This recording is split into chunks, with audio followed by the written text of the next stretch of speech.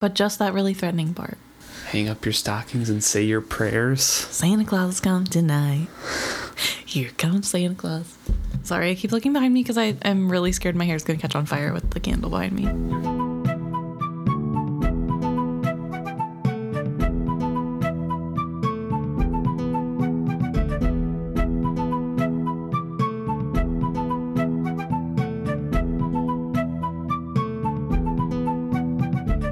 Welcome back to another episode of Is Fitz Happy? I'm Luke. And I'm Emma. Today we're discussing Chapter 11 of Royal Assassin, Lone Wolves. Oh. The beginning part of this chapter talks about the Fool, and it's from I think it's back to the perspective of like almost a history, or at least maybe like a myths of Buckkeep during this time period or something like that, you know? Because it's not necessarily fact that's in here, and it's not necessarily Fitz like speaking to himself or thinking, but it could be a diary entry too, I guess. This feels like an angry diary entry where you're trying to be mean and say mean things about somebody that you like because you're upset with them, which I say because he brings up who knows if he even knew the future, which I feel like at this point he probably is pretty sure. But if this is from Fitz's point of view when he is in the cabin, he's probably pretty upset at his friend for leaving him and that's true, abandoning him. And there's probably some resentment. I don't think it's like fully like teenage mopiness written in a diary. He did tell the Fool to like leave though and like go basically. Yeah, but I think he's like sad at losing a friend. You know what I mean? Like, yeah. Well, yeah. When you're a little mad and you kind of wish, like maybe he wishes there was more pushback. I don't know. It just felt a little bit like there were a couple lines about how like the Fool's manipulative and so who really knows if he could even see the future if he was just getting us to do what he wanted because he's so quick-witted. And it feels a little bit like when you're kind of mad at a friend. The only thing that really like stops me from thinking this is a diary entry or something is the last line where he says he swayed many of us to help him shape the future. And I think this would be more like addressed to people who would read this entry into like the myths of Buckkeep during this time period or something like that, like something that he was putting down to write, but maybe it got too personal so he scrapped it. But in general, like the whole attitude towards it was like, we're writing about the Fool because he was an important plot point of this time period in Buckkeep's history, you know? Yeah, so it didn't feel like it was set out to be personal. It just kind of like, I don't ever think it's evolved into writing from a history to a to a more of a personal thing. I don't think mentioning a general us makes it less of a diary entry in my point of view, just because you can say that about your group of friends. You don't need to go into detail and name I suppose that you've already talked about prior. But that could be for any case, any type of writing, really, if you've already talked about these people. But I don't know. We'll never know.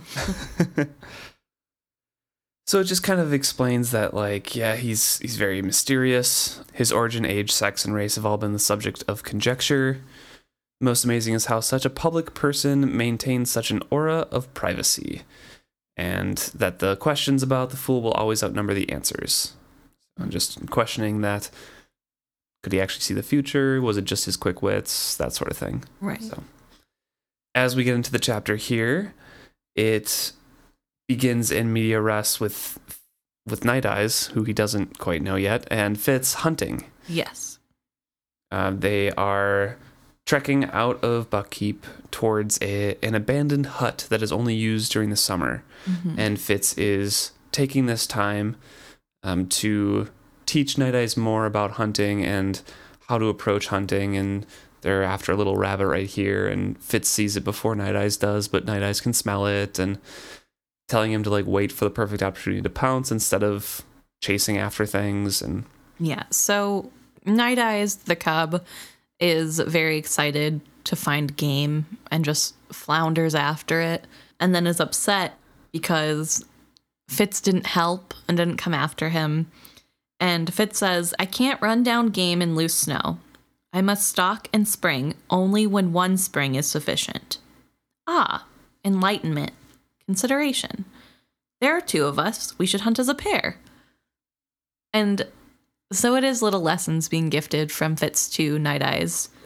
And it also brings into this interesting territory of Fitz accidentally opening himself up to be asked to be part of the group, even though he wants to stay away from helping Night Eyes. He's trying to put distance between them.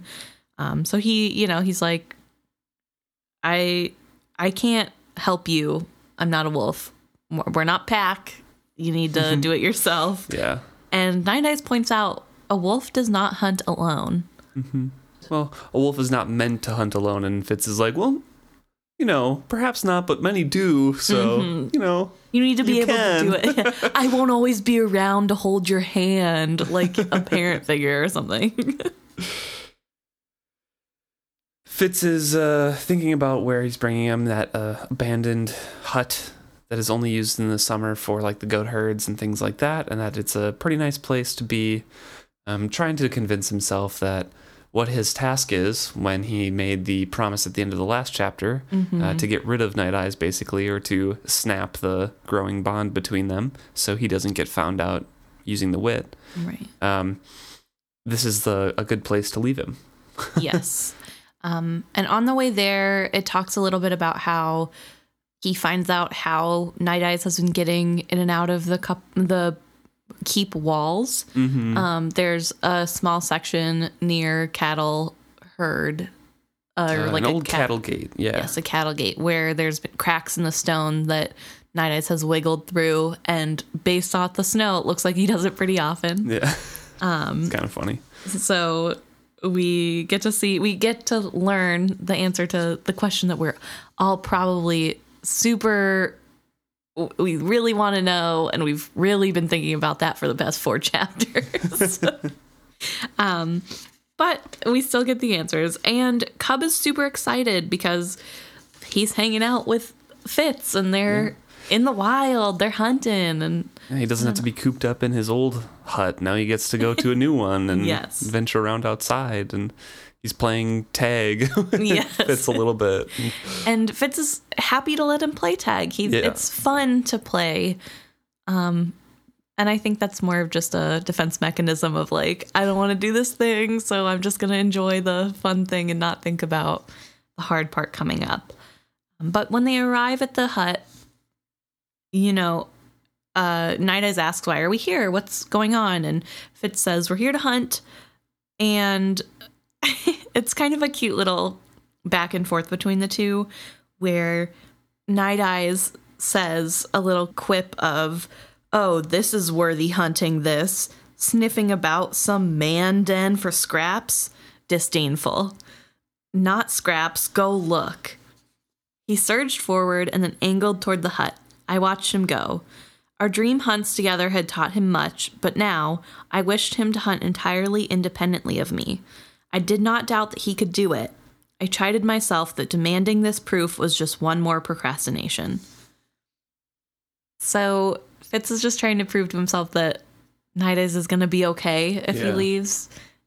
And Night Eyes is successful in the hunt, but I did want to point out that this is kind of how his paternal figures have raised him, is, being very close with him, being very like teaching him every step of the way, and then one day just kind of abandoning him on his own and saying, okay, prove it to me that you can do it. And then like, I know you can, but I need you to prove it in a low stakes way. With you pointing that out right there, this really reminds me now of Chade's mission for Fitz where was he? Is it Ripple Keep?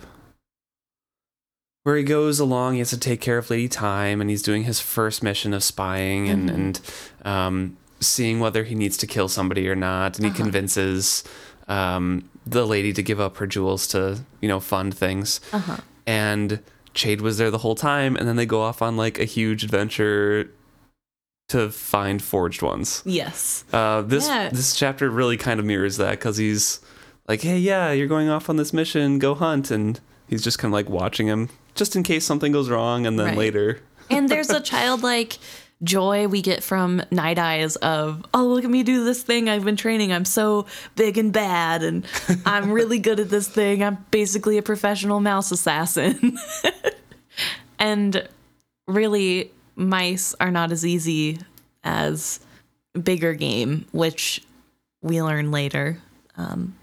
But yeah, I did think this was a big parallel to how Fitz has been treated kind of his whole life, specifically with Chade. But it was just something that caught me this time around of, whoa, he's treating, like, this is really like a fatherly moment for him, as much as a teenager can have a fatherly moment. But I don't know, I just found it really interesting, the parallels. So Cub finds mice there, and Fitz knew from rumors that they would probably be there.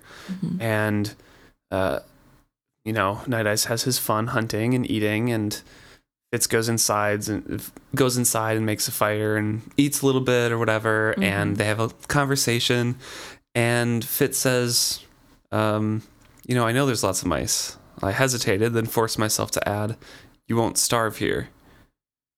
He lifted his nose abruptly from the corner he'd been sniffing. He advanced a few steps toward me, then stopped, standing stiff-legged. His eyes met mine and held. The wilds were in their darkness. You are abandoning me here. And it's like that body language and everything struck me the second time I was rereading this chapter, I guess, today. Because it's like such shock described in an animal that it just really evoked really good imagery for me in that. They have a conversation here of Fitz betraying Pack and Fitz, reinstating that, no, we're not Pack, so I can't betray what we weren't. Right. And then trying to let him know that he's setting him free, or what Fitz thinks his version of free is. Yep.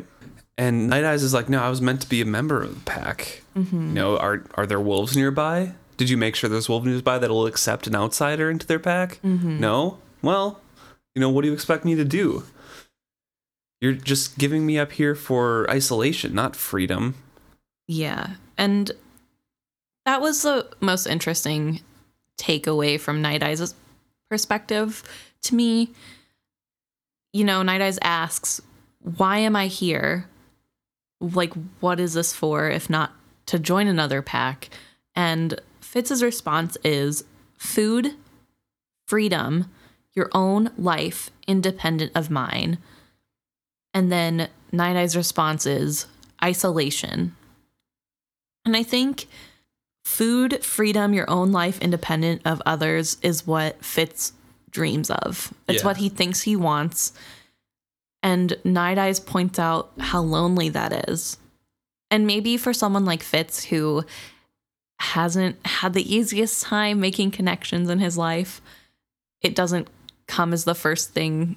He doesn't think, oh no, I'll be super lonely, because he's used to being lonely. But I think that is the downside of Fitz continuously trying to put himself in isolation, because he thinks that's what he needs, that this type of freedom is the end all be all. But I think ultimately it's not. And we see the first glimmer here of why it can't be good for him, I guess. I don't know. Yeah, definitely. And he continues on, lecturing Fitz on what he's trying to do and saying that you're truly not Pack. You're a man. You think that to bond or not to bond is for you alone to decide. My heart is my own. I give it where I will. And basically, like, men try to rule others' lives without having a bond with them. You can't do that to me. If you are letting me free, I have the freedom to choose where I want to go and who I want to be Pack with and stuff like that. And Fitz tries to forbid him to follow to Buckkeep, and Night Eyes, of course, is affronted by that. Like, no, you're letting me go. I can follow. And then Fitz yells at him verbally and repels him. Yeah. It's a pretty pretty sad meeting here because you get a full depth of feeling from the wolf cub of what he actually wants, and he has, dedicated to Fitz, like what he is actually dedicated to him. Right. And he points out that it's not just Fitz's decision, and that there's like some autonomy, which granted we know that both of them are too young to be making this choice. It's not healthy that they're bonding so young, but and as much autonomy as they can have, the Night Eyes is asserting that this is my choice. I chose to give my heart to you, and you don't get to tell me I'm not allowed to. He also, like, in the same thing, he kind of has the little toddler argument of like, oh, my heart is my own. You don't want it? Then I didn't give it to you. Yeah, it's kind of cute. But yeah, I also really like, so this whole part of the chapter is really artfully done in my mind. I think there's just a lot of imagery and a lot of things you can pull from it, from previous chapters and just experiences you can tie in. And one of the things that I like the most about this is when Fitz repels Night Eyes. Not because I find enjoyment in the pain that both of them are going through, but there's just this really beautiful way that Robin Hobb describes this as, this is something I've always known how to do, and I've refused to use because I had it done to me by Burrich. Like, I only use this in times of necessity when I cannot do anything else. And it kind of just shows the desperation that Fitz doesn't know what he's doing, and his last act is to lash out. Yeah. And just the talking of how, going through Fitz's point of view of how hard it is for Fitz to do this, but also how he really truly believes this is what has to be done. This is what I've been taught. This is so evil and wrong that I have to like physically hurt myself and someone that I love, and because this is wrong. And it's really sad and heartbreaking, but just so beautiful. I don't know. Yeah. I really, for that reason, enjoy reading it. So Fitz is successful in getting Night Eyes to leave. He continues to repel him a few times until he takes off. It's really sad. Night Eyes is obviously very hurt. He's very stricken by Fitz actually hurting him. Yeah. Probably the same way that Fitz is hurt after this as well. Right. And Fitz says, I held myself within myself, refusing to follow him with my mind and make sure that he did not stop. No, I was done with that. The repelling was a breaking of that bond, not only a withdrawing of myself from him, but a pushing back of every tie he had to me. Severed. And better to let them remain that way. And then he likens it to a missing limb, like an amputated limb, a physical groping about for a part gone forever. He still has that instinct to, go check on Night Eye, see how he's doing. Check on the wolf cub, I guess. But he is refusing himself that. Which, if this was the correct decision, then yes, that would be good for him to do. Right. And I wonder how much this is actually a complete severing, just with what happens a little bit going forward. Because Night Eyes does show back up. Obviously, we know they do end up bonding, but I wonder if Fitz hadn't been attacked, if they just would have never bonded. That's what I'm thinking too, and I think that's true. They would never have done it. This is a separating and a parting of the ways, right? In every sense of the word, and only that physical danger brought Night Eyes back. I'm sure Night Eyes was kind of like nearby, pacing along or whatever, right. Yeah.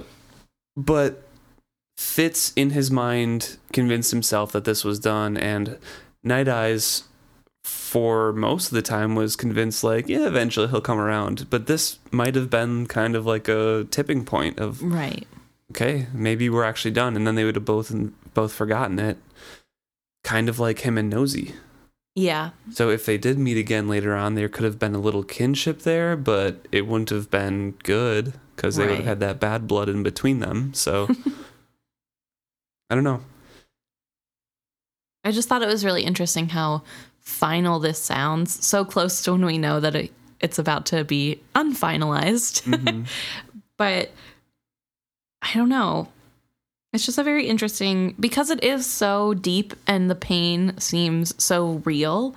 Mm-hmm. Like he really is missing part of himself, which is different than how we've heard it described when he's lost a wit partner before. Maybe because Night Eyes isn't dead, there wasn't that full connection. So maybe this was similar to what Burrich was feeling when Vixen died. Yeah. Like a losing of a limb. Mm-hmm.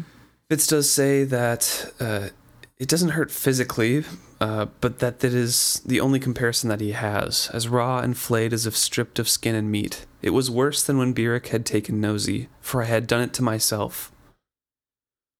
The waning afternoon seemed chillier than the dark of dawn had. The waning afternoon seemed chillier than the dark of dawn had. I tried to tell myself that I did not feel ashamed, that I had done what was necessary. And he adds in, as with Virago, in there, which he is also ashamed of, and he doesn't like being an assassin or carrying out the king's justice or anything kind of like that, and he's trying to liken it to a job that he had to do. Right. Just try to disassociate himself with it, because he disassociates himself with all of the king's justice jobs that he's done. Yeah. So he's just trying to distance himself emotionally. Yeah. And it's really telling that he doesn't want to do this, but this is something he feels like he has to do. Yeah. Like the job with Virago. I think if he didn't have Burrich raising him, telling him how horrible beast magic is, I don't think he would have felt the need to do this.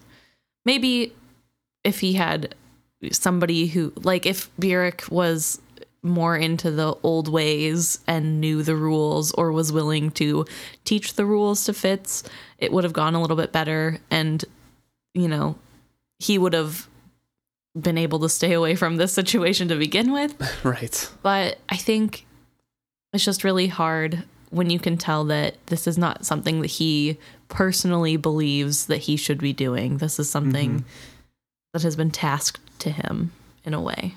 Yeah. He goes over again that there is a insistent temptation to quest out about himself to see if Fitz could sense Night Eyes at all still, but he's resistant to that and sealing his thoughts against it as firmly as I could. Gone. He would not follow me, not after I had repelled him like that, no. I tramped on and refused to look back. Had I not been so deep in thought, so intent on remaining isolated inside myself, I might have had some warning, but I doubt it. The wit was never any use against forged ones. I do not know if they stalked me or if I blundered right past their hiding place.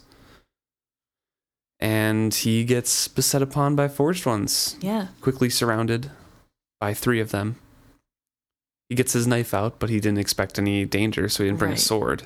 And one of the forged ones has a knife as well, and then the other 2 have big sticks. Yep.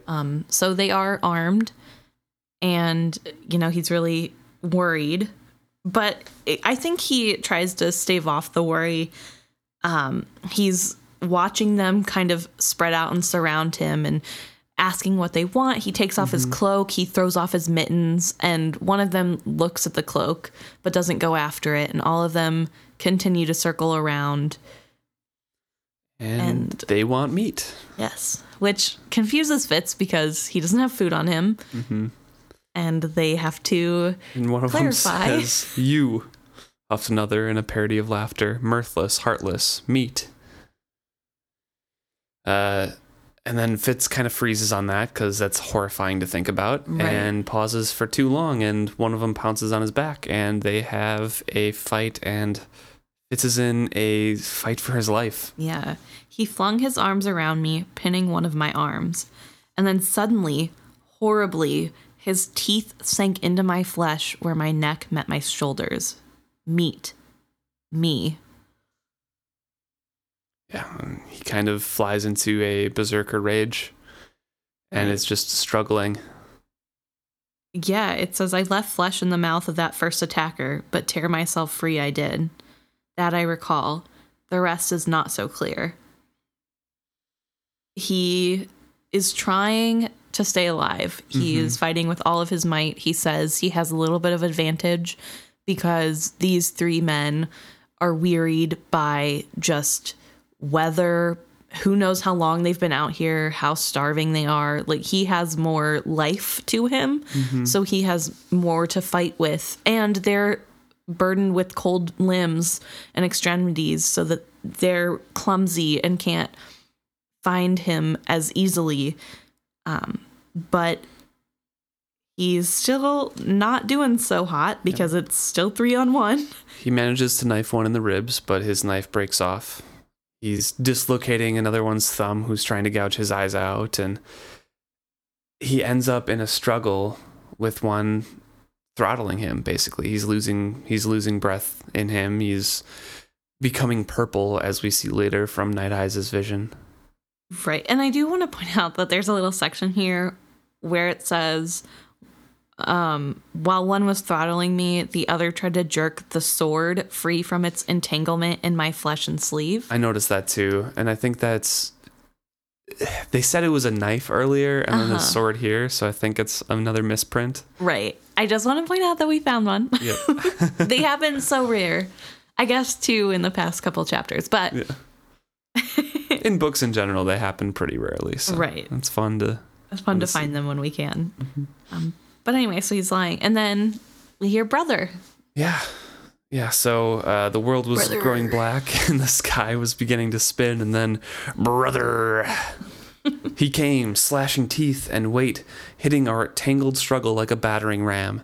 We all went down in the snow then, and the impact loosened the forged one's grip enough that I caught a whistle of air into my lungs.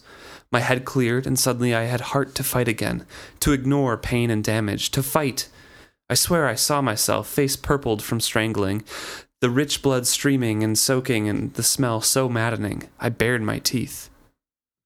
Then Cub bore the one down and away from me. So pretty clearly he kind of flees into Night Eyes' head there for a bit Yeah. to recover from being strangled, Mm-hmm. and then And gets there's- back to his body. Right. And with them fighting and being so close, there's a weird entanglement of senses. And it is a little bit like before, a few chapters back, when Fitz didn't realize he was acting like a wolf. Right. He thought he just was a wolf. He thought he was maybe with Night Eyes, but really he had been the one in his body doing these wolf-like things. And we see that here when he says, I know that I knew when Cub's jaws closed in on his throat. I felt that death rattle in my own jaws and the swift spurting of blood that drenched my muzzle and flowed out over my jowls. I shook my head, my teeth tearing flesh, setting all the life loose to run free down his stinking garments. And then it was a time of nothing. And then it says, a little bit later, I lifted my sleeve to my mouth and chin. I wiped away blood. It was not mine. Mm-hmm. And so it's this... Cub and him both went for the throat on their each individual ones. They do a body count later, and the one that Fitz had stabbed with the knife eventually did die from the knife wounds. It took him a long time, but he did die. And the other 2 had their throats ripped out. Mm-hmm. Oof. Yeah. It's not good. Not great. I knelt suddenly forward in the snow to spit out beard hairs and then to vomit, but not even the acid taste of bile could cleanse the dead man's flesh and blood from my mouth. I glanced at his body, looked away. His throat was torn out. I shut my eyes. I sat very still. Cold nose against my cheek. I opened my eyes. He sat beside me, regarding me. Cub. Night Eyes, he corrected me. My mother named me Night Eyes. I was the last of my litter to get my eyes open. He congratulates Fitz a little bit on doing well with his cow's teeth. Yes, which is kind of cute, even in this horrible scene of carnage. And Fitz notices that Night Eyes is hurt. Yeah. And Night Eyes responds, "So are you. He pulled the blade out of you and put it in me." Fitz says to him, "Let me look at it." Why? The question hung between us in the cold air. Night was about to find us. Overhead, the tree branches had gone black against the evening sky. I did not need the light to see him. I did not even need to see him. Do you need to see your ear to know it is part of you? As useless to deny that part of my flesh was mine as to deny Night Eyes. We are brothers. We are pack, I conceded. Are we? I felt a reaching, a groping, a tugging for my attention. I let myself recall that I had felt this before and denied it. Now I did not. And they reach to each other. Fitz hesitates slightly, but he feels Night Eyes hurt that he would hesitate. So I paused no longer, but reached out to him as he had to me. Trust is not trust until it is complete. So close were we, I do not know which of us offered this thought. And they have the double awareness of Night Eyes' senses layering over Fitz's own. Mm-hmm. And probably the same for Night Eyes. And probably the same for Night Eyes, a little bit different. Mm-hmm.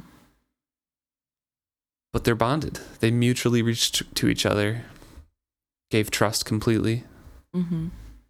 It's really interesting, this descriptor of what it's like to become bonded. We don't get to see this before in his past relationships with animals. Right. Maybe that's because he was too young to fully understand the little switch of senses, Mm-hmm. or it was more gradual because there was no like decision. Hesitation. Yeah, he just did it freely. But we really get to see this change of there's two senses and it's weird and I don't understand, to my senses are his senses are mine. We are one. Mm-hmm. So they decide to go home before they clean up all their wounds because they need to get warm first and they don't want to freeze to death. Mm-hmm. And they're giving each other strength on the way back. And Night Eyes gives a little bit of humor. You were wrong, he observed. Neither of us hunts very well alone. Sly amusement. Unless you thought you were doing well before I came along. A wolf is not meant to hunt alone, I told him. I tried for dignity. He lolled his tongue at me. Don't fear, little brother. I'll be here. And it's just really cute. And it's interesting how the dynamics have now changed. Before, Fitz was kind of the leader. Fitz taught Night Eyes everything and was in charge and was making rules. And now Night Eyes is the older brother. Yeah, right. Who will teach him. And it's just really cute. And it's nice to see Night Eyes trying to cheer Fitz up. Mm-hmm, yeah. I don't know. I just think it says a lot about, number one, Night Eyes' personality in general. But it shows how close they are and how I'm sure Night Eyes knows that Fitz is really struggling with this kill. And it's very human to use humor to step away from the reality that is so hard. I don't know. I just really like it. Mm-hmm. And we come to the next day where Fitz presents himself to Verity. Well, he goes to find Verity. Yes. He's bandaged up now.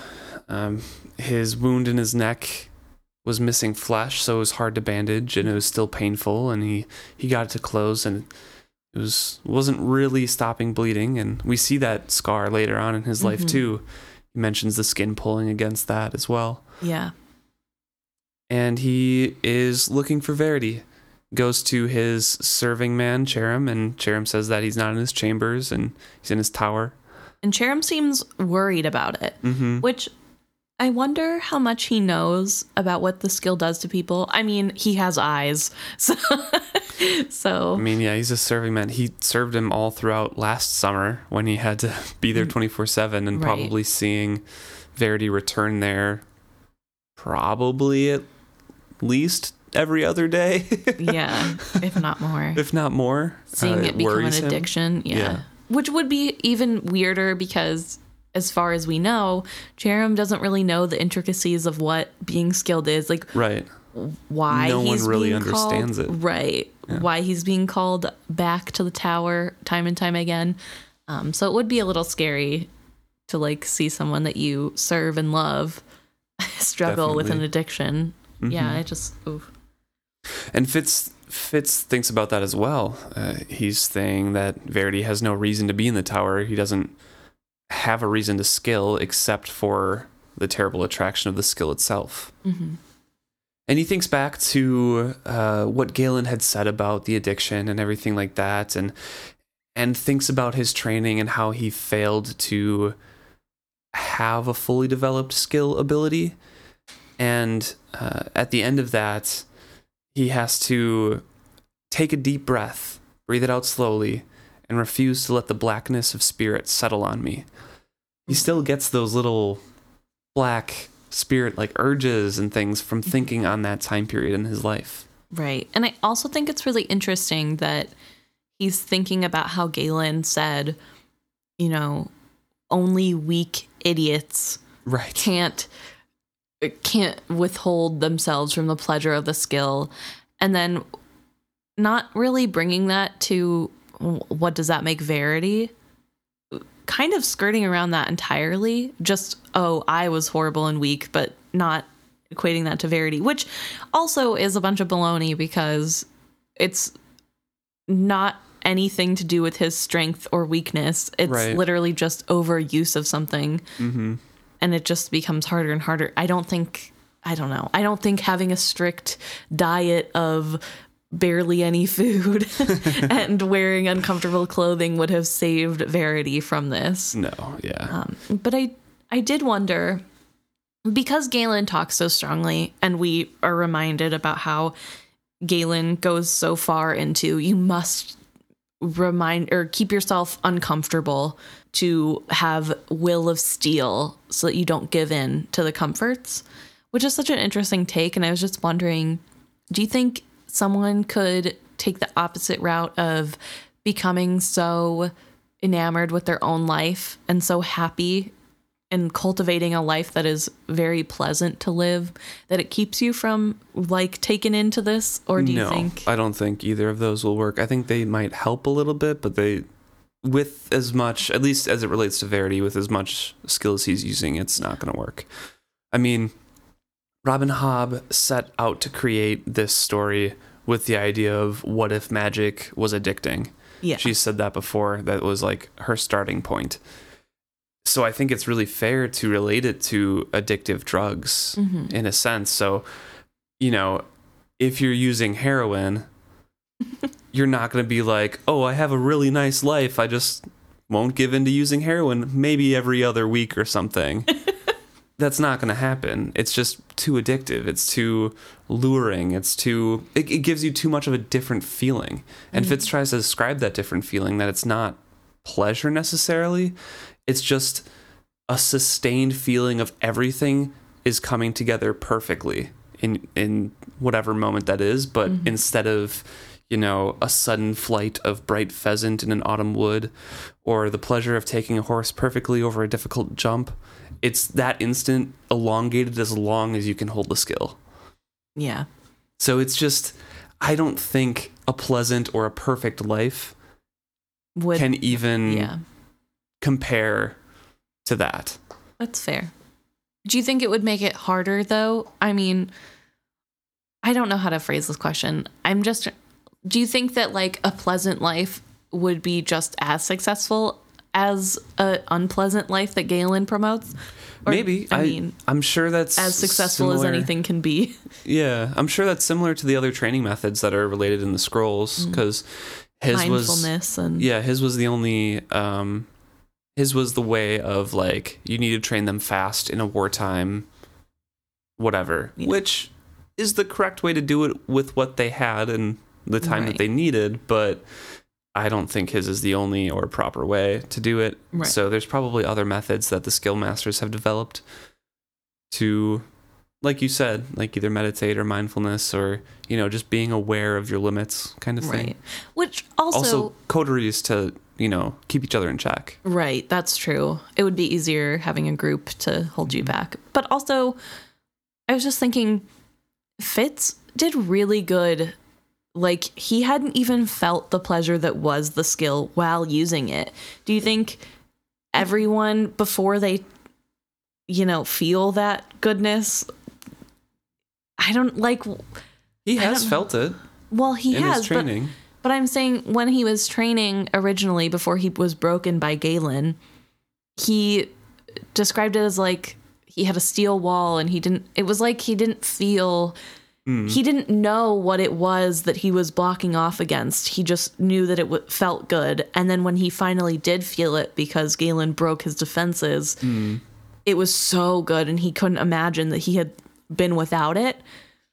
But that, like, before he had known what that was, I wonder how he was able to will him, if that's sustainable in any way, you know? I don't know. Not sure. So after calming himself, thinking about all this and being scared for Verity, he lets himself in quietly to the room because that's his habit when he was taking care of Verity during last summer. Mm-hmm. And Verity is sitting there skilling out. And Fitz remarks that he should not have been skilling, but he was. Mm-hmm. And he calls attention to him. Yes, Prince Verity? He turned to me, and his gaze was like heat. Like light, like wind in my face. He skilled into me with such force that I felt driven out of myself, his mind possessing mine so completely that there was no room left to be myself in it. For a moment I was drowning in Verity, and then he was gone, withdrawing so rapidly that I was left stumbling and gasping like a fish deserted by a high wave. In a step he was beside me, catching my elbow and steadying me on my feet. And it's really interesting, like, how quickly just a little thing, Verity is just so instinctive, brings his skill into every little thing that grabs his attention. And I thought that was a very interesting description of somebody just focusing all their skill on you. Mm-hmm. Because it doesn't seem like he went through all of his memories or anything like that. Right. It's just, I don't know. He was him for a moment. Yeah. And they talk about what Verity was seeing, and Fitz is like, oh, so you're not skilling to look for Out-Islanders, kind of fishing a little bit, I think hoping that Verity was actually finding Out-Islanders, so he had a reason to be skilling. Right. And Verity's like, no, I know they're not out there. That's not what I'm looking for. So Fitz goes into his description of Forged Ones then, and describes the attack, and Verity isn't super surprised, really, because he's been gathering reports on more Forged Ones converging on Buckheap. Mm-hmm. Fitz is curious why they haven't, undergone another hunting, another killing of them. Mm-hmm. Why are you letting them gather and flock over here? I almost died. Like, what's going on? Why didn't you even let me know? And Verity is of the strategic mind here, and he's of the thought of, like, if this is continually happening and I'm seeing a pattern of a bunch of Forged Ones coming, I want to see if somebody is directing them. I want to see what the move is. Why are they coming? What's happening? What's the plan? So then I can figure out what my enemy is doing. And Fitz is of the mind still of Forged Ones can't have a plan. Right. They can't be directed. They can't communicate. They can't do anything. Which, to be fair, is kind of true. They're both kind of right. Mm-hmm. I mean, they know so little about this, so how would they possibly be able to figure it out? But I do think this conversation as it goes on about what could potentially be the motive and what's going on with these Forged Ones is really interesting and kind of shows a little bit of Verity's paranoia and probably what it's like to be king in waiting when your father's health is declining and your brother is actively trying to kill you. I can see that, yeah. Not that he doesn't have reason to be worried, because he does, but going forward, Fitz is trying to understand what could possibly be the strategy. Mm-hmm. And Verity is saying that he thinks that they're after him. I guess I'm kind of skipping ahead a lot here, so I'll take a step back, but I don't think it's just born out of paranoia. It could be a part of it, but also these are things, the Forged Ones are people that are left behind by their enemy in this war right now, and they're doing damage to the countryside. So, I think it's logical to think that instead of just dropping them off, even though that does a lot of damage, what if they actually had a plan for these Forged Ones? What if somebody was directing them as another front to the war rather than just the coasts? Yeah. And that is a proper reasoning in war. But with the comments like you mentioned that he does make later, paranoia could be a fuel to some of this as well. Right. And maybe it's a little bit of guilt that his people are dying in this way. Oh, 100%. Yeah, because he's connected to all of them. He skills out pretty much every day. Yeah. So, but I just think it's so interesting, which, to be fair, he is right. They are after him specifically. But he doesn't know that. And the reason they're after him is because they feel his skill power calling them. It has nothing to do with him personally. And Fitz, too. Right. Also Fitz. But it's like they're coming towards the skill. But it's just very interesting that they can't find a pattern. These people aren't working together. Mm-hmm. They're just coming and sometimes grouping together as they come towards the capital. And he's like, they're for me. It's me. They're after me. And not just sieging the capital. Why wouldn't they just be after the capital? Why wouldn't they be attacking the stronghold to take over for the you know what I mean? There is some truth behind it, but he doesn't know that. And without knowing that, your skill is drawing them in, why would you immediately go to just me and not the kingdom as a whole, the capital? I don't know. That's my thought. Well, anyways, before we get to that part, Fitz is reporting fully on this attack, and he kind of leaves out Night Eyes in all cases here. And Verity is pretty much telling Fitz, you got to take better care of yourself, man. You get hurt in every single fight you're in. Oh, you're a competent swordsman, but you've not the brawn and the weight to be a brawler. At least not yet. And that's what you always seem to revert to in a fight. Fitz is a little peeved about that. I was not offered the selection of weapons, I said, a bit testily, and then added, my prince. No, you won't be. You seem to speak as if from afar. Yeah, he's skilling out again here, and Verity kind of agrees. He's like, I guess you're right. We can probably send you out, and you'll have to kill some more Forged Ones and go hunting again. Because if they're getting this close, that is a danger again, but... at least Ketcherkin will be safe because she has a guard now, right, Fitz? And Fitz is like, uh-oh. As you have been told, sir. But not by me, even though I promised. Mm-hmm. And we find an interesting little tidbit out. Verity says, the rumor I heard was that you had authorized the creation of such a guard. Not to steal your glory, but when such rumor reached me, I let it be supposed that I had requested it of you. As I suppose I did. Very indirectly. And who do you think is spreading the rumor that Fitz ordered a guard? Oh, I think it's just, misinformation of we asked Fitz to, bring this up to Verity so we're approved or whatever. Turns into Fitz is making the guard happen into Fitz ordered a guard to happen. Yeah. That's fair. Kind of just passing from mouth to mouth. I was just wondering if you thought it might have a little bit of Regal to do with it. I don't think so at all, actually. I think it's just, a natural progression of gossip. That's fair. He probably wouldn't want Fitz to be associated with the ruler. Yeah. So. And also, it's a good thing that Verity did take charge of that and claim of that, because he would have been seen as weak, ignoring his duty, and while also Fitz took care of it. Wouldn't be good for Fitz either. Right. Which, as hard as Verity is on himself, he had enough wherewithal to fix the situation when it came to him. Mm-hmm. Yeah. He didn't need time to think on what to do, it seems. It seems that he was able to immediately be like, oh, yes, the way I told him to do. He's a better ruler than he gives himself credit for, True. but he's also inadequate in the times that they're in.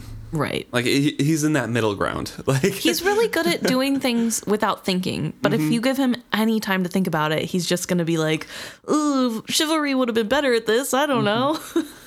Unless it's a secret task that he's finding patterns for. Right. Right. But that leads the conversation more towards Kettricken a little bit, and he is, I think, feeling a little bit down still about the whole situation. Right. He says, would I could think of something to busy her, he added wearily. Fitz brings up the Queen's Garden, recalling Patience's account of it, and Verity goes into a little description about how it used to be with Queen Constance. And there's one thing in here that I kind of want to get your thoughts on, because I don't think I brought it up to you. Maybe I did originally, like way back when we first started discussing these books. Yeah. But my mother kept a little hunting cat, and it would lounge on the warm stone when the sun struck it. Hispit, that was her name. Spotted coat and tufted ears. And later on in this page is, I knew every kind of time she had. My mother grew a lot of time, and catmint. Some people on the internet have posited that Queen Constance was witted, and that Hispit was her companion. I don't know that you've talked with me about this before. I'm gonna say no. We might have, but I also underlined this section because I was wondering if maybe she was witted. Maybe he gets it from his dad, not his mom. Could be, but that is total conjecture, but we do see evidence of the wit in the Mountain line. Yes. And she was outside of the Farseer line, even though there's a history of old blood being in the Farseer line itself. Mm-hmm. So it's kind of hard to say. Also, this is a place where it seems that, people have pets, especially nobility. Mm-hmm. Yeah. Patience has dogs. I don't think she's witted. No. But I don't know.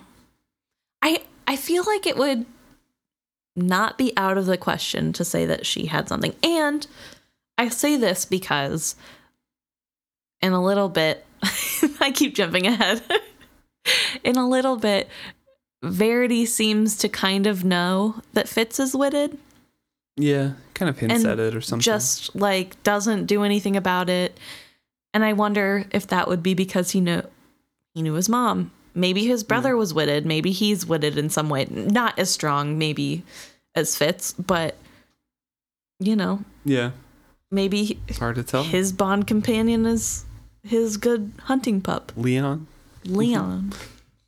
I don't know. But yeah, I think it's plausible just because we know at least one person has the wit in this family, and it seems pretty genetic, so... So, Fitz is like, yeah, Kettricken would love that garden. And she gardened in the mountains. And Verity says, did she? He looks surprised. I would have thought her occupied with more physical pastimes. I felt an instant of annoyance with him. No, of something more than annoyance. How could it be that I knew more of his wife than he did? She kept gardens, I said quietly, of many herbs, and knew all of the uses of those that grew therein. I have told you of them myself. Yes, I suppose you have, he sighed. You are right, Fitz. Visit her for me and tell her of the Queen's Garden. It is winter now, and there's probably little she can do with it. But come spring, it would be a wondrous thing to see it restored. Perhaps you yourself, my prince, I ventured, but he shook his head. I haven't the time, but I trust it to you. And now downstairs, to the maps. I have things I wish to discuss with you. So, a couple things in here. One, Verity still doesn't want to talk to Kettricken at all. Mm-hmm. He feels threatened by her, not necessarily because she's going to take his crown or anything, but just threatened with her ability to lead. Right. And probably his self-worth just diminishes greatly in her presence, thinking about what she has accomplished with the very small things. And he's probably still of the thought that women can't do as much, or like in his view, he wants a queen that is there for him to comfort and prop up what he is doing rather than be a partnership. Right. Well, something we talked about a little bit last episode is that noble ladies specifically don't do a whole lot, it seems. At least with the past Queen Desire. Right. Like starting with her. It has brought in this court of women who do more ladylike things and aren't getting their hands dirty as often. And because he probably grew up with that, it's just ingrained in life. That's just women. Exactly. A queen. Also, his comment on, I would have thought her occupied with more ... physical pastimes. Is Kettricken built? Is she like muscled out? I really believe so. I think so too. She's a smith. Like she's a silversmith, right? Right. And she also is used to walking in harsh winters and doing physical labor. Right. For her kingdom. Buff. She's so cool. She's got those big buff arms. She carries a sword around. She killed her own forged ones. True. Like she's cool. She fought 4 of them and won. Which, interestingly enough, we would never get a descriptor from Fitz of, because why would he even care if Kettricken had muscly arms or not? But she's attractive according to him, so. Yeah. I don't know. Because she's competent, and Fitz is attracted to competent women. That's true. And I don't know. I like to think of her as, like, really big buff and cool. Like, I don't know. I just think that's so cool. And I don't know. Not that you have to be a buff lady to be super amazing or do wonderful things, but yeah, I like the idea that she's just a little under the level that Verity is at his peak, and so he's a little jealous because that would be really he's been funny. Skipping arm day lately. Yeah, but it does bring to mind, like, if that is the case, and it's not excusable really because he's judging based on looks, but his type versus what Kettricken is really exaggerated then. Yeah. Like the differences between those, and the people thinking she looks like a pale fish from the Inner Duchies when they walk through from the Mountain Kingdom, and things like comments like that make a little bit more sense if she is that drastically different than the women in the 6 duchies. Right. If she is a little bit more built. Well, we also know that Verity loves the petite, plump ladies. Yes. And Kettricken is also pretty tall. Yeah. So she's so cool. She's basically a barbarian. Just raging out. I want to work on the ships. She'd be so good on the ships. Okay. I'm sorry. But as they turn to leave, Verity kind of stops in the threshold, looks over his shoulder, and admits to Fitz that skill calls to me. It calls to me at any moment when I am not busied, and so I must be busy, Fitz, and too busy. I see, I said slowly, not at all sure that I did. No, you don't. Verity spoke with a great certainty. It is like a great loneliness, boy. I can reach out and touch others, some quite easily. But no one ever reaches back. When chivalry was alive, I still miss him, boy. Sometimes I am so lonely for him. It is like being the only one of something in the world, like the very last wolf hunting alone. And that would be terrifying and terrifyingly lonely. Yeah. You can touch everybody else in the world of your whole kingdom, but no one ever talks to you. Like, ever. You can see the intricate day-to-day details of their life. You can tell the thoughts that they're having about those details. You can even listen in on conversations, but nobody sees you. And it does go to show the incredible bond that the two brothers had, Verity and Chivalry. Yeah. They were the only ones who could reliably skill to one another and probably hung out with one another all the time. Yeah. Verity was saying, like, hey, can I go on campaign now? I've been missing my bro. We've been talking about the skill, but, like, he wants me out there too, and you know it. Like, he's probably been talking to you too, Shrewd. Do you think that Verity's intricate maps are all skill seen? He's seen that many roads, those side sections that would be lost to anyone else because he cares so deeply about the land that he is ruler of. I think a couple chapters ago we had a scene with Fitz and Verity, and Fitz kind of agrees with that. Like, this is why the maps are so important to him. This is what he sees. This is, this is what it is. I'm sure he's traveled almost all of the inches of the Six Duchies, but yeah, I'm sure he visits in the skill and looks down and like can get details, and that's what made him love maps in the first place, probably. Just capturing that. Yeah. But I do want to quick backpedal. When he says, I need to be busy, Fitz, too busy, what do you think he is trying to say? That he knows he's taxing himself, but he needs to be doing something active with his mind and his hands in order to not just skill out and fall into the... Because, I mean, it's the same kind of addiction that we see later with Fitz in the cabin. Like, he just wants to go sit on the bench, overlook the cliffs, and skill out. And Night Eyes is like, don't do this. Like, every single time he does, but he can't help himself. So he writes down things and then burns them later. He does chores.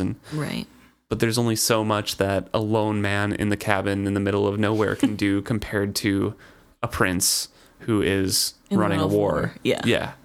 So I feel like Verity waking up in the middle of the night, going early to the ships, going, all these places, isn't just an effort to get away from Ketchikan.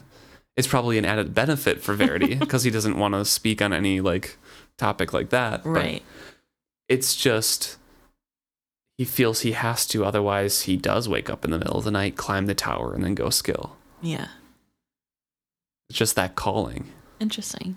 I was wondering if this was him trying to explain why he's so absent, why he doesn't know his wife's favorite thing, and why he has so little knowledge of her, even though Fitz told him before. I can see that too. Like, I'm keeping myself too busy even when it comes to my relationships.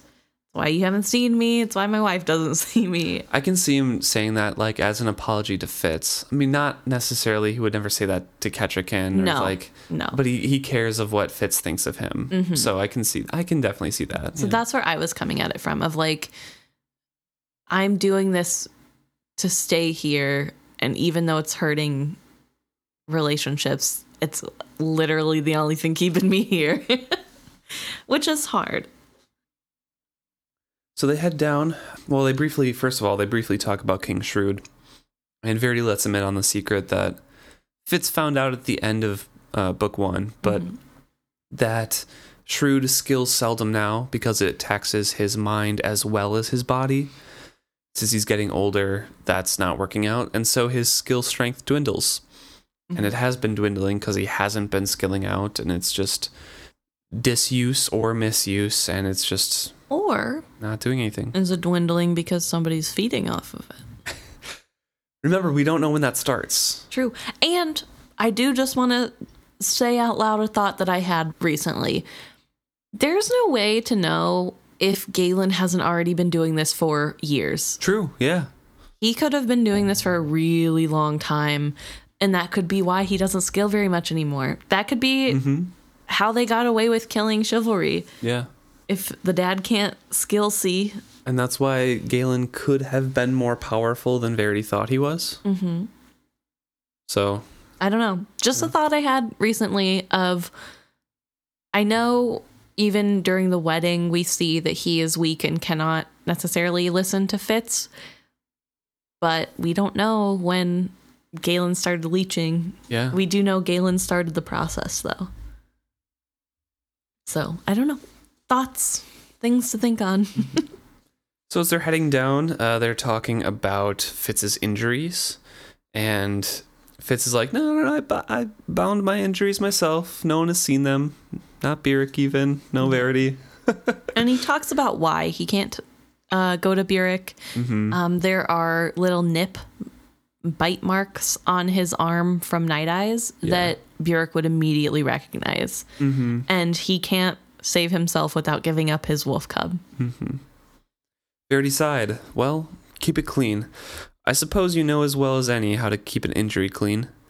Next time you go out, remember this, and go prepared. Always. There may not always be one to step in and aid you. I came to a slow stop on the stairs. Verity continued down. I took a deep breath. Verity, I asked quietly, how much do you know about this? Less than you do, he said jovially, but more than you think I do. You sound like the fool, I said bitterly. Yes, sometimes. He is another one who has a great understanding of aloneness and what it can drive a man to do. And then he shifts topics. He took a breath, and almost, I thought he might say, he knew what I was and did not condemn me for it. Instead, he continued. It's just so interesting that Fitz thinks that his uncle might know. And maybe his uncle does know, based off this little conversation. He specifically said a lone wolf. Well, I think the lone wolf was just a turn of phrase. What's popular? Turn of phrase, yes. Yeah. But I think he knows about the same as Chade knows.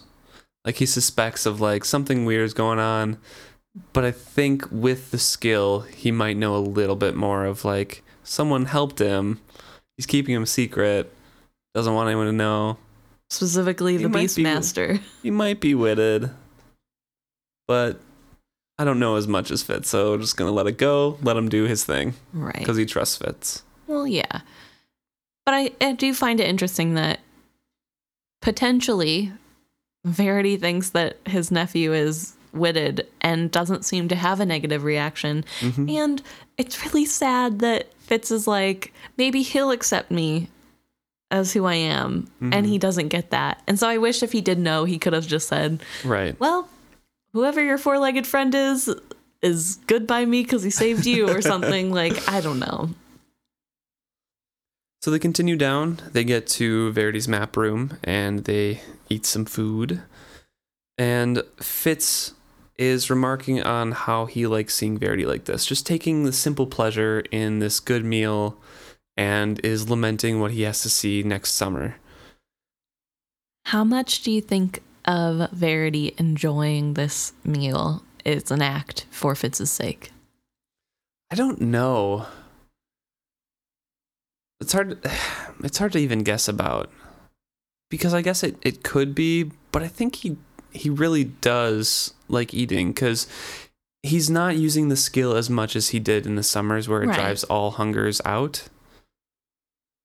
And Fitz genuinely thinks he is enjoying the meal right now and is attacking it and everything like that. So I don't know if it's much of a show. Okay. I just wondered when I read this part how much of this was like, I'll eat a lot in front of Fitz so he doesn't worry too much. He seems a little worried. If he was in Fitz's mind that much and was like understanding his reactions, I think he would have made a comment on Fitz thinking about how he was last summer and how thin he was and how worn to the bone. And yeah, that's fair. He probably he usually makes comments about what Fitz is thinking if he's like in there, you know? There. Okay.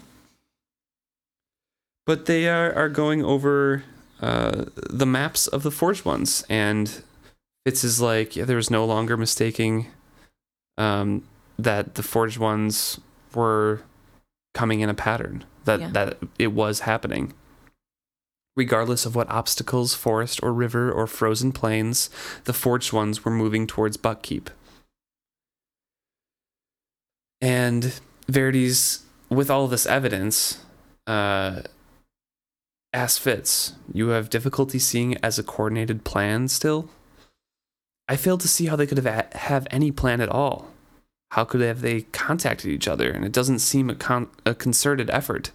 They aren't meeting up and traveling here in bands. It simply seems that each and every one sets out this way, and some of them fall in together, like moths drawn to a candle flame, or flies to a carrion, I added sourly. The ones to fascination, the others to feed, Verity mused.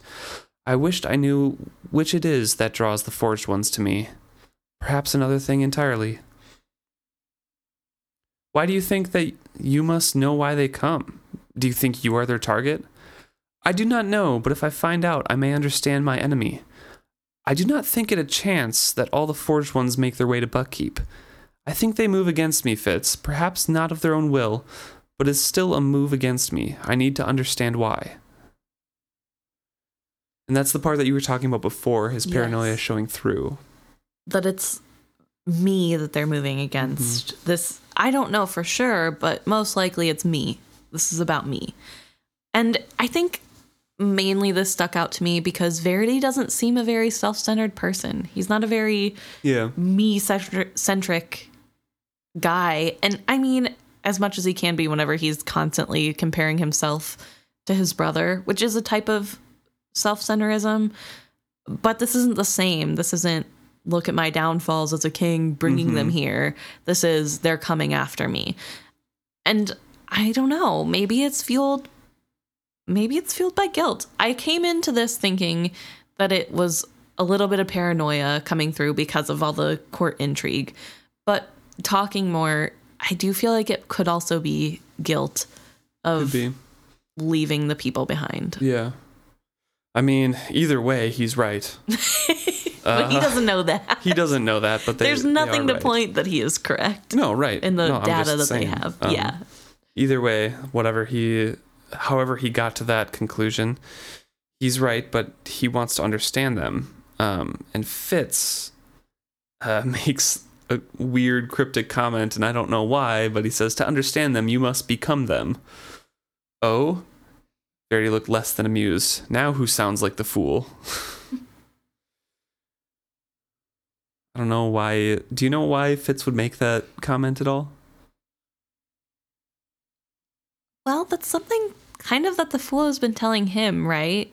A little bit. And Chade, that you can't use your own logic to discern what enemies do. True. Because they measure the bushel by a different weed. I don't know.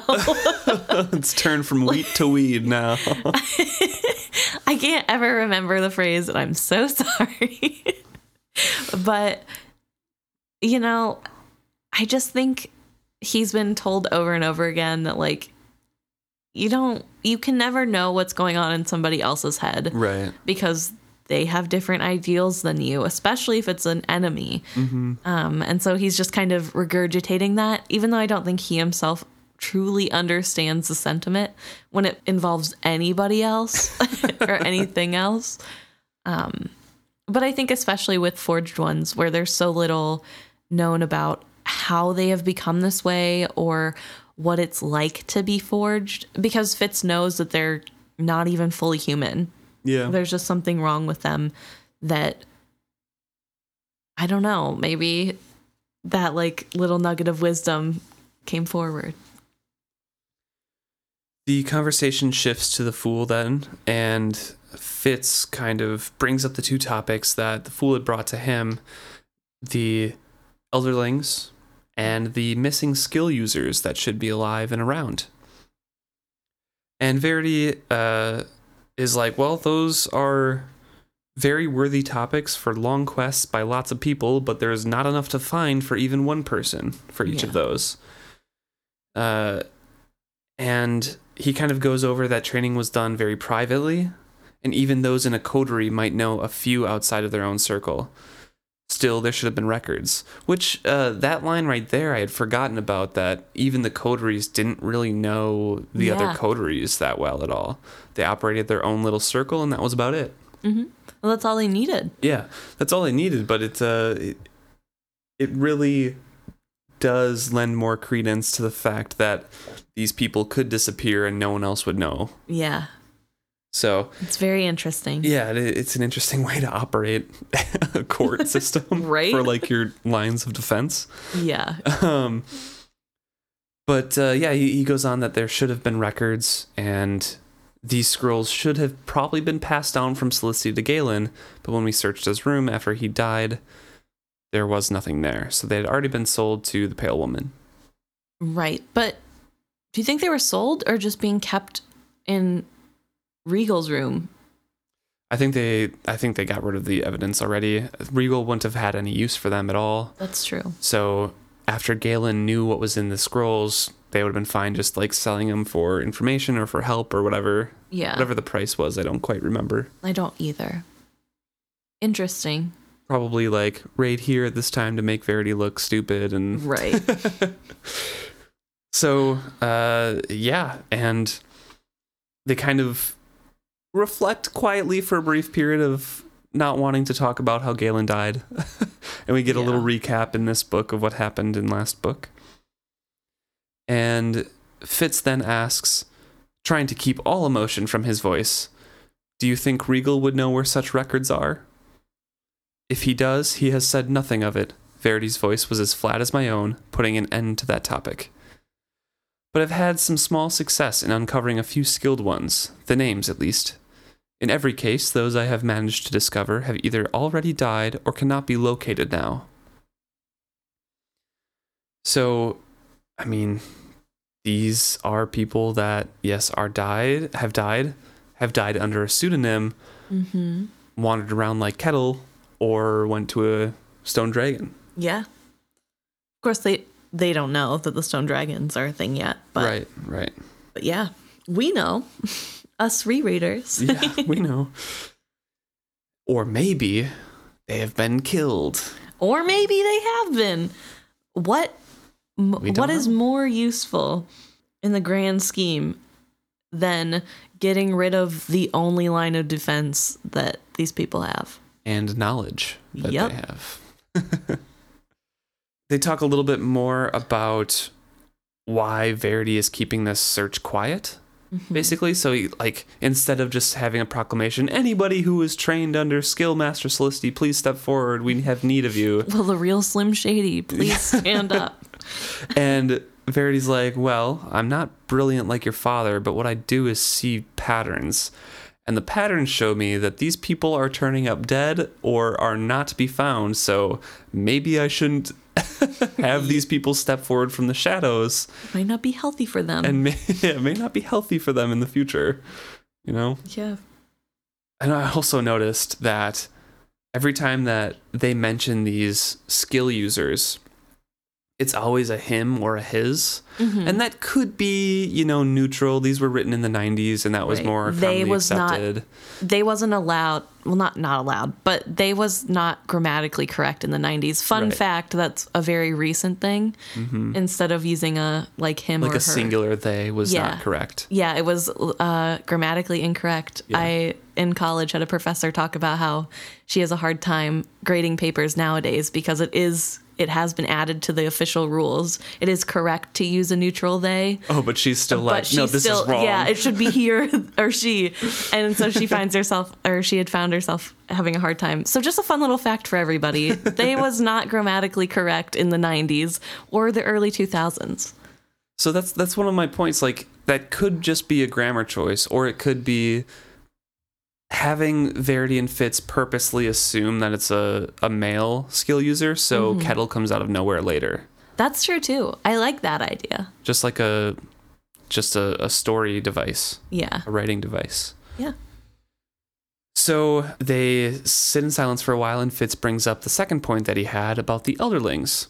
And Verity has also been researching a little bit about this, which is, I mean, it's awesome to hear that, things that the Fool are pointing out, Verity has took time and looked into, and he has gathered evidence about certain things, but he also values the Fool's input. Yeah. He can see beyond the motley.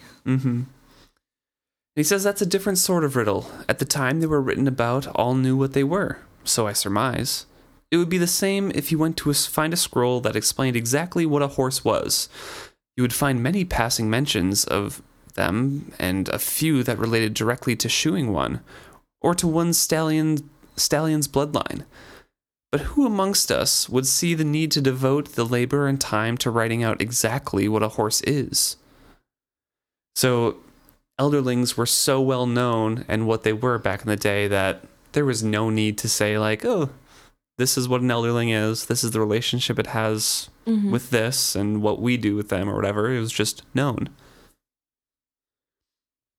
And so he has taken it upon himself, Verity has, to gather a bunch of scrolls about all these elderlings, and once in a while he's sifting out details, but he doesn't know when he's going to have the time to do all this. Right. Through all these scrolls and write notes and take notes and find patterns in them. So he gives Fitz a key to the lockbox in his room for all of these elderling scrolls and all the elderling knowledge that he has gathered. And has tasked Fitz with going through those scrolls, finding patterns, taking notes, and reporting to Verity. Yeah. And I think this is eventually when he's going through these, he brings Kettricken in on this. And I think Kettricken brings him like leaps of knowledge from these scrolls. Right. And I think that's where her knowledge comes from. I'm still like, I guess like a different thing every single time that we have these episodes. But we'll find out. Yeah, we'll start find taking out. bets on which one is more likely. I think it's this one. I think it's this one. I'm going to say that next week for a different theory. But it's interesting that there's not a lot of knowledge about these at all. And it brings up another thought of a little more, another tinfoil theory, I guess. But could the White Prophets at Claris have their agents be scrubbing libraries of knowledge of what the Elderlings are and what dragons are? Because the Six Duchies refer to these Elderlings, but I'm pretty sure that they're speaking about dragons most of the time. Right. But the name Elderling has stuck around, but the relationship between the two has not, obviously. And they don't even know or don't even think that dragons are an actual real thing. Right. Or ever were a real thing. Right. Because dragons are mentioned in the same line as Pixies and others, right? When they're talking about the myths surrounding the skill pillars. But the Elderlings were also mentioned there, but said like there's kind of like a historical thing about the Elderlings. So has Claris been scrubbing mentions of the dragons specifically? So there's still talk of Elderlings and there's talk of descriptions about like what the dragons did, but they kind of got, the two ideas kind of got put together over history. I don't know. What's interesting, and I don't know if this fits or dismantles your theory, but the people in Bingtown and further in Rainwilds? Rainwilds call them Elderling cities. Yeah. They also use the word Elderling. They don't have a different term for the same set of peoples. Mm-hmm. It is just the Elderling cities. So that's super interesting that. And they didn't seem to know like dragons or anything like that. They just knew them as a more advanced people. It's like the way we talk about the Athenians. People from Athens. The Rainwilds, oh man, now I'm trying to think back to the live ship traders. Do the people who created the live ships know that they were dragon carcasses? Yes. I think they did. They know. Yeah. Just the inner Kupris circle, family. though. Yeah. They're the only ones who know. But that's because the dragon bodies. Not the only ones who knew. The other families who created live ships and traded them with. I thought it was just the Kupris family that turned the logs into live ship, or turned the eggs into live ship logs and then sold them. Possibly, but I think there are other families that, because the Kupris are one of the richest ones, but they're not the only family that has deals with other trader families in Bingtown. That's fair.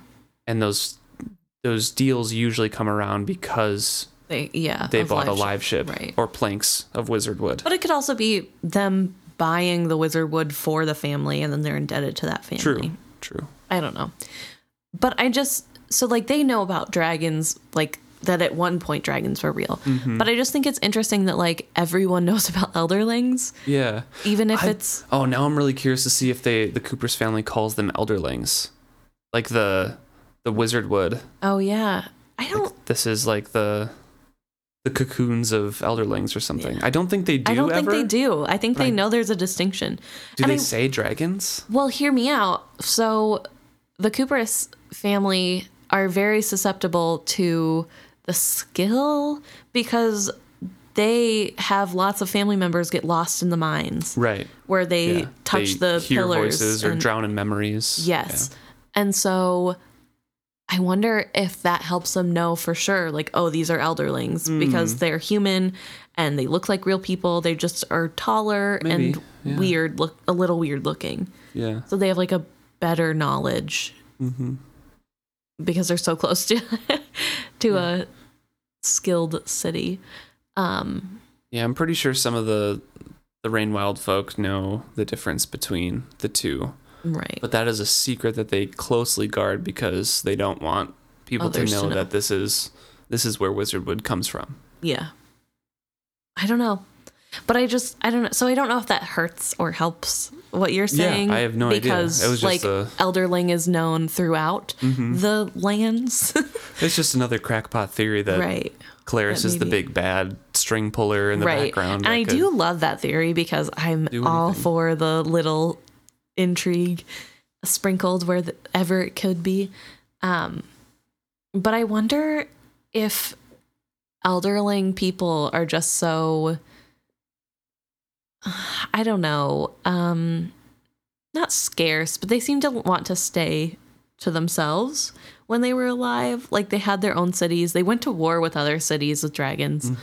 But we also know that some people didn't like being around the skill pillars or the dragons. Yeah. I don't know. They were probably, other regular people were probably scared of them too. Yeah. I wonder, dragons like terrorized other places and stole their cattle and things like that. So I wonder if the building of Elderling cities is what ultimately came to the beginning of skill users, because it seems as though, like with the memory stones, this is a huge tangent, I'm so sorry, but with the memory stones, like when people who are skilled touch them, they're drowned in memories. They cannot choose what they're seeing or like how to get up. They have to stop touching. How would you live? Not the skill pillars, right? Oh, not skill pillars. Sorry, just the stone, like skill stones that the cities are made out of. So how would you live there, even though they're the ones making them this way? How would they live there regularly if anytime you bumped into a wall, you're thrown into 2 months ago, that big party where a dragon came down from the sky? It would be impossible to live like that. So you have to assume that they don't have that skill naturally to, like, they can choose and there's like a way to do it. And maybe it's just because the way of turning it off has been lost to time. But I don't know. There's so many more questions I have now. Well, it's, we know Elderlings and Elderling magic is different than skill users. Right. And skill users just seem more sensitive to certain things. So I feel like Elderlings weren't as, obstructed by seeing those shadows and memories, because they mention in the Rainwild Chronicles about how they see those memories walking around in the shadows of people, and they just kind of get used to them. Right. And it doesn't overwhelm them like it does with Fitz. Yeah. And I guess if you grow up with it, I just wonder, like, is the Elderling magic something that you're innately born with? Or is that something gifted to you? So the Cooper's, like Rain and Malta and all the other Rainwild people, were they born with some type of skill ability, even if it's small, that has morphed into their Elderling magic? I think Malta was gifted it when she was chosen by Tintaglia. Because I think, and same with the Rainwild people, they're not Elderlings. Right. They have been born with mutations that mimic certain aspects because they were around dragons for so long. Right. But they are not Elderlings, the same as if they were all in Kelsingra. The only Elderlings were the ones that were chosen by the dragons to be shaped. So I feel like the Elderling magic was kind of exclusively for that group of people. But so it was like gifted by the bond that the dragons kind of bestowed upon them. Right. But I mean, that is literally the magic that we know least about, and we Right. don't know anything about Well, I wit and just skill. wonder, right. Well, I just wonder because dragons seem to talk through some sort of wit or skill. Right. Or I mean, it both. seems to be that link between both of them. And some people can't hear it at all. And so I wonder, like, does that mean that the people who can hear them that are then given elderling magic is just like more skill? Or is it like a Right. completely different thing? Is it because they're already born with that innate power? Like, I don't know. I mean, same thing for the skill. Like, some people are just more open to it, and some people, You can't like skill at all. perseverance, are blocked off to any effects of it. So I don't know. I don't know. Too many questions. All right, off of that tangent, we're diving back into the Elderlings and what Verity tasked Fitz with. So he's going to look through that, give reports to Verity about what he finds in those scrolls. Yes. So, with that task, Fitz kind of is thinking about this, and he's like, look for patterns, Verity had suggested. I suddenly saw one, a web woven from me to the Fool to Verity and back again. Like Verity's other patterns, it did not seem to be an accident. I wondered who had originated the pattern. I glanced at Verity, but his thoughts had gone afar. I rose quietly to go. I wonder who originated that pattern. Maybe the one who, told you to tell Verity to talk about, the Elderlings. Interesting, though, that the way the Fool talks about it to Fitz before this makes it seem as though Verity isn't taking it seriously. So either the Fool doesn't know that he's taking it seriously, or Fitz has to be the one to figure things out to put this on the right path. Yeah. And so it's like interesting just to think about the Fool is so dismissive about Verity and his father and what they knew. And now Verity's like, oh yeah, I've been taking it super seriously. I've been trying to look into it as discreetly as possible. I mean, the Fool's probably seen that in the future. Like, even if Verity and the King take it seriously, without Fitz, nothing changes. So, because he's the catalyst. It all hinges on him. And as he rises to go, Verity asks him to go to the tower early the next morning. And that's where we end the chapter. Perhaps we may yet discover another skilled one, unsuspected in our midst. Which I think is just not really, doesn't Not ever that happen. unsuspected. Yeah. That's the chapter. Yeah. We have finally a coming together of Night Eyes and Fitz in the first half, and a discussion with Verity in the second half about two of the main topics that have kind of been building up for a little bit. The skilled ones over the last, few chapters, but the Elderlings have been mentioned, and now we have a direction to go to research them. Right. So. Which I just want to say, it's so interesting to me that Robin Hobb wrote these series. At the end of this series, we don't know that the Elderlings aren't the Stone Dragons. Oh yeah, no, that We just assume, yep, that's what it is. And then we find out the Elderlings. Yeah, then we find out that's not at all the correct case. But like, she really was out here writing a series that could have not been picked up for another. Yeah. Where we just that could have been the end of the trilogy, and it would have made sense too, because Elderlings, they literally were sitting memories in stone, like that. That's what it was, Right. And that could have been fine. But it's so much richer. Now that we know, it's like, whoa.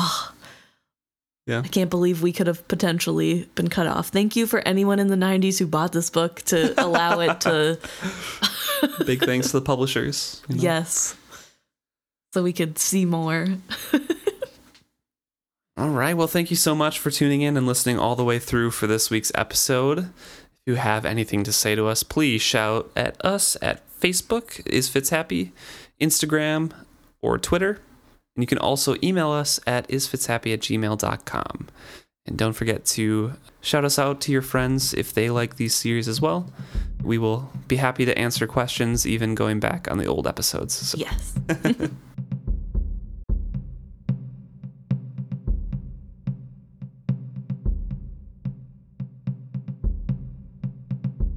Okay, so we're back. Thank you for sticking around for 10 seconds. We're going to talk to you now about some of the stuff that other people have talked to us about. Starting with Joel on Facebook. This kind of ties into the last conversation we were having about this chapter. Is that the fool? Joel thinks that the fool doesn't influence things more directly because he's similar to Cassandra. I don't fully understand the reference. Cassandra is like a prophet in one of the, like an ancient story or something. Trojan priestess of Apollo in Greek mythology, cursed to utter true prophecies but never to be believed. That's why the fool has to nudge Fitz, because no one would believe him. He's like cursed, or that at least the fool operates similar to that character. Right. Which makes sense, but it also the fool does explain his motivations later on. I think in Tawny Man, when he's so upset that I don't know how much to tell you, Fitz, and how much you're supposed to do on your own. I can't explain too much, otherwise this might not come true. Yeah. That sort of conversation. I think the fool's kind of treading that line, and he doesn't know where that line is. Right. But also, I mean, even if you're not cursed like Cassandra is in mythology, to have nobody believe you even when you're telling the truth,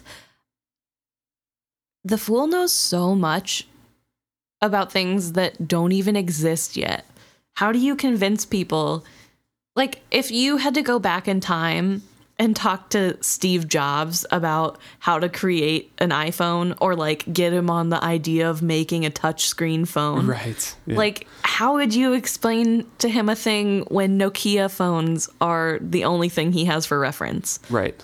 It would just be really hard to get people to understand and take you seriously. Mm-hmm. Especially when you haven't even fully seen the real iPhone picture in your head. You just have a blurry, odd description for it, and you're like, I don't know, you're gonna make it.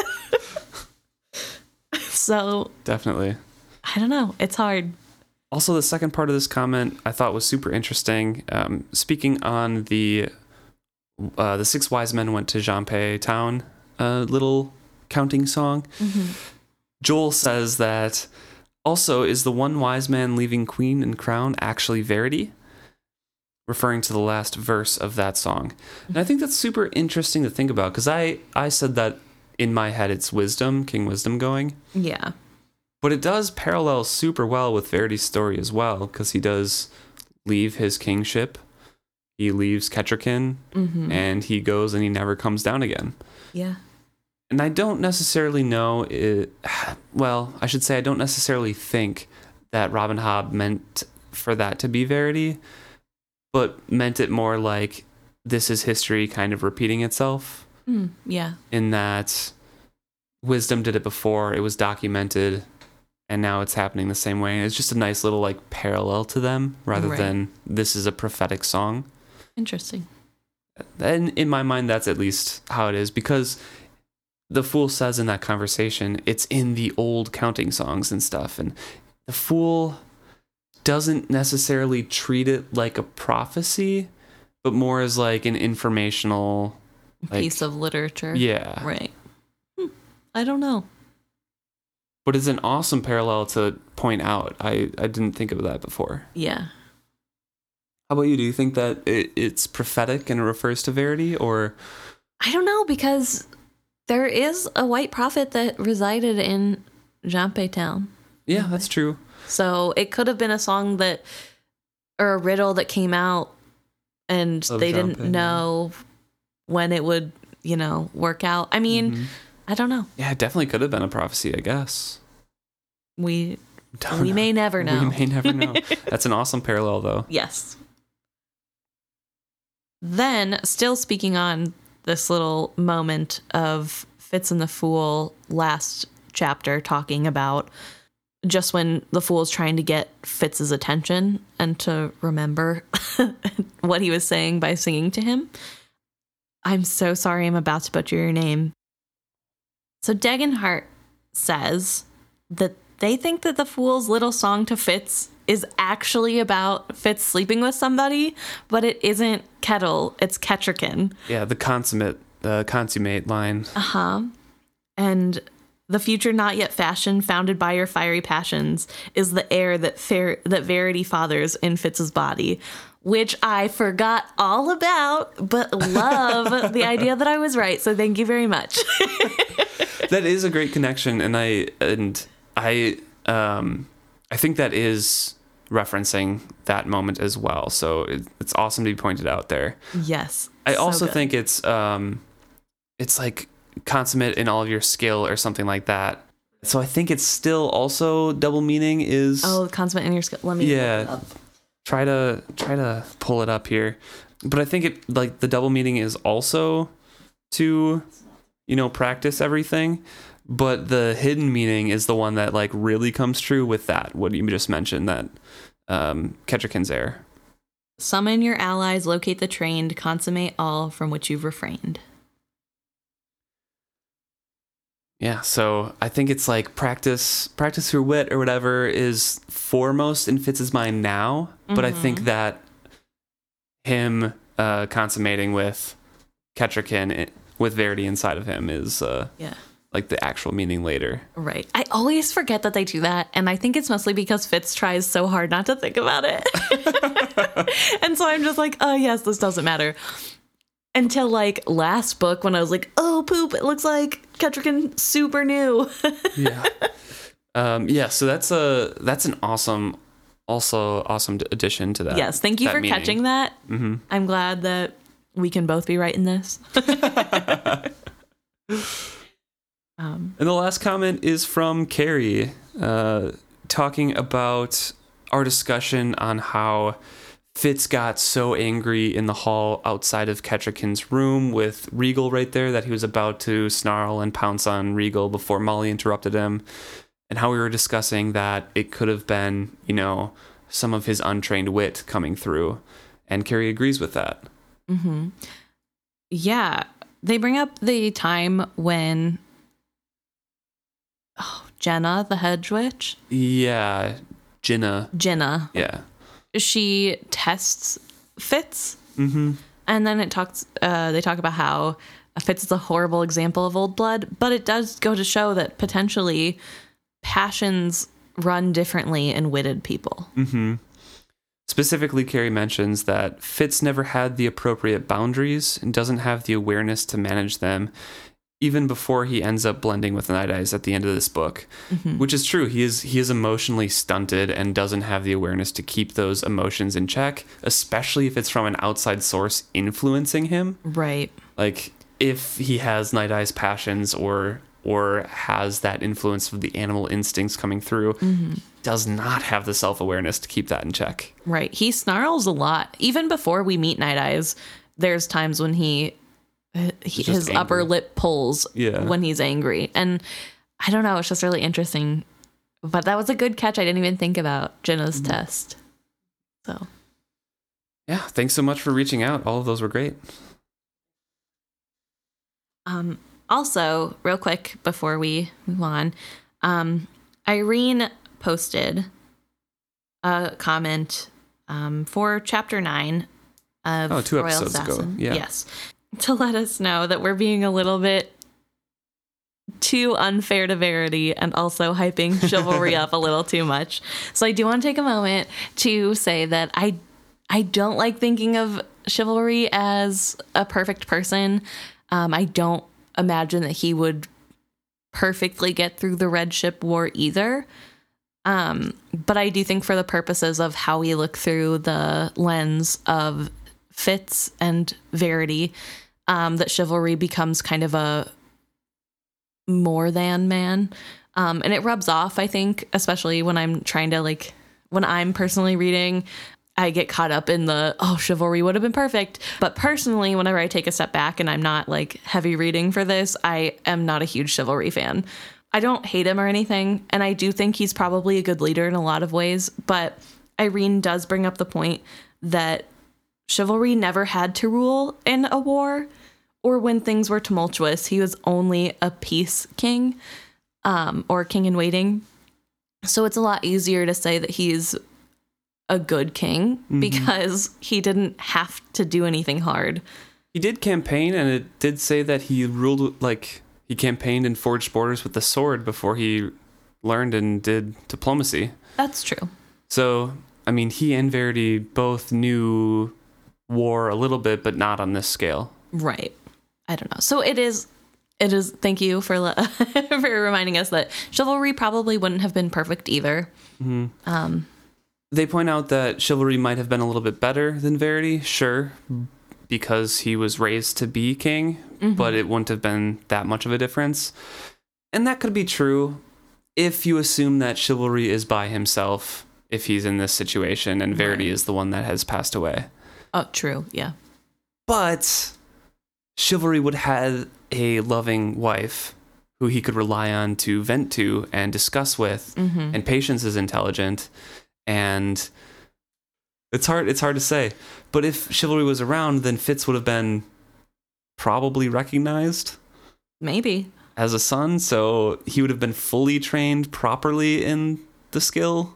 I don't know. Because they wouldn't have let him not be trained? I don't think Shrewd would have let him be claimed. No, you don't think so? No. Not in a wartime? No. There's two other Really? There's two other princes in line. They don't need Fitz. Maybe.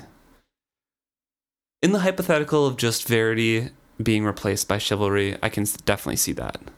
But I think chivalry's situation overall, if it naturally came about that he was king instead of Verity, chivalry would have done much better. Right.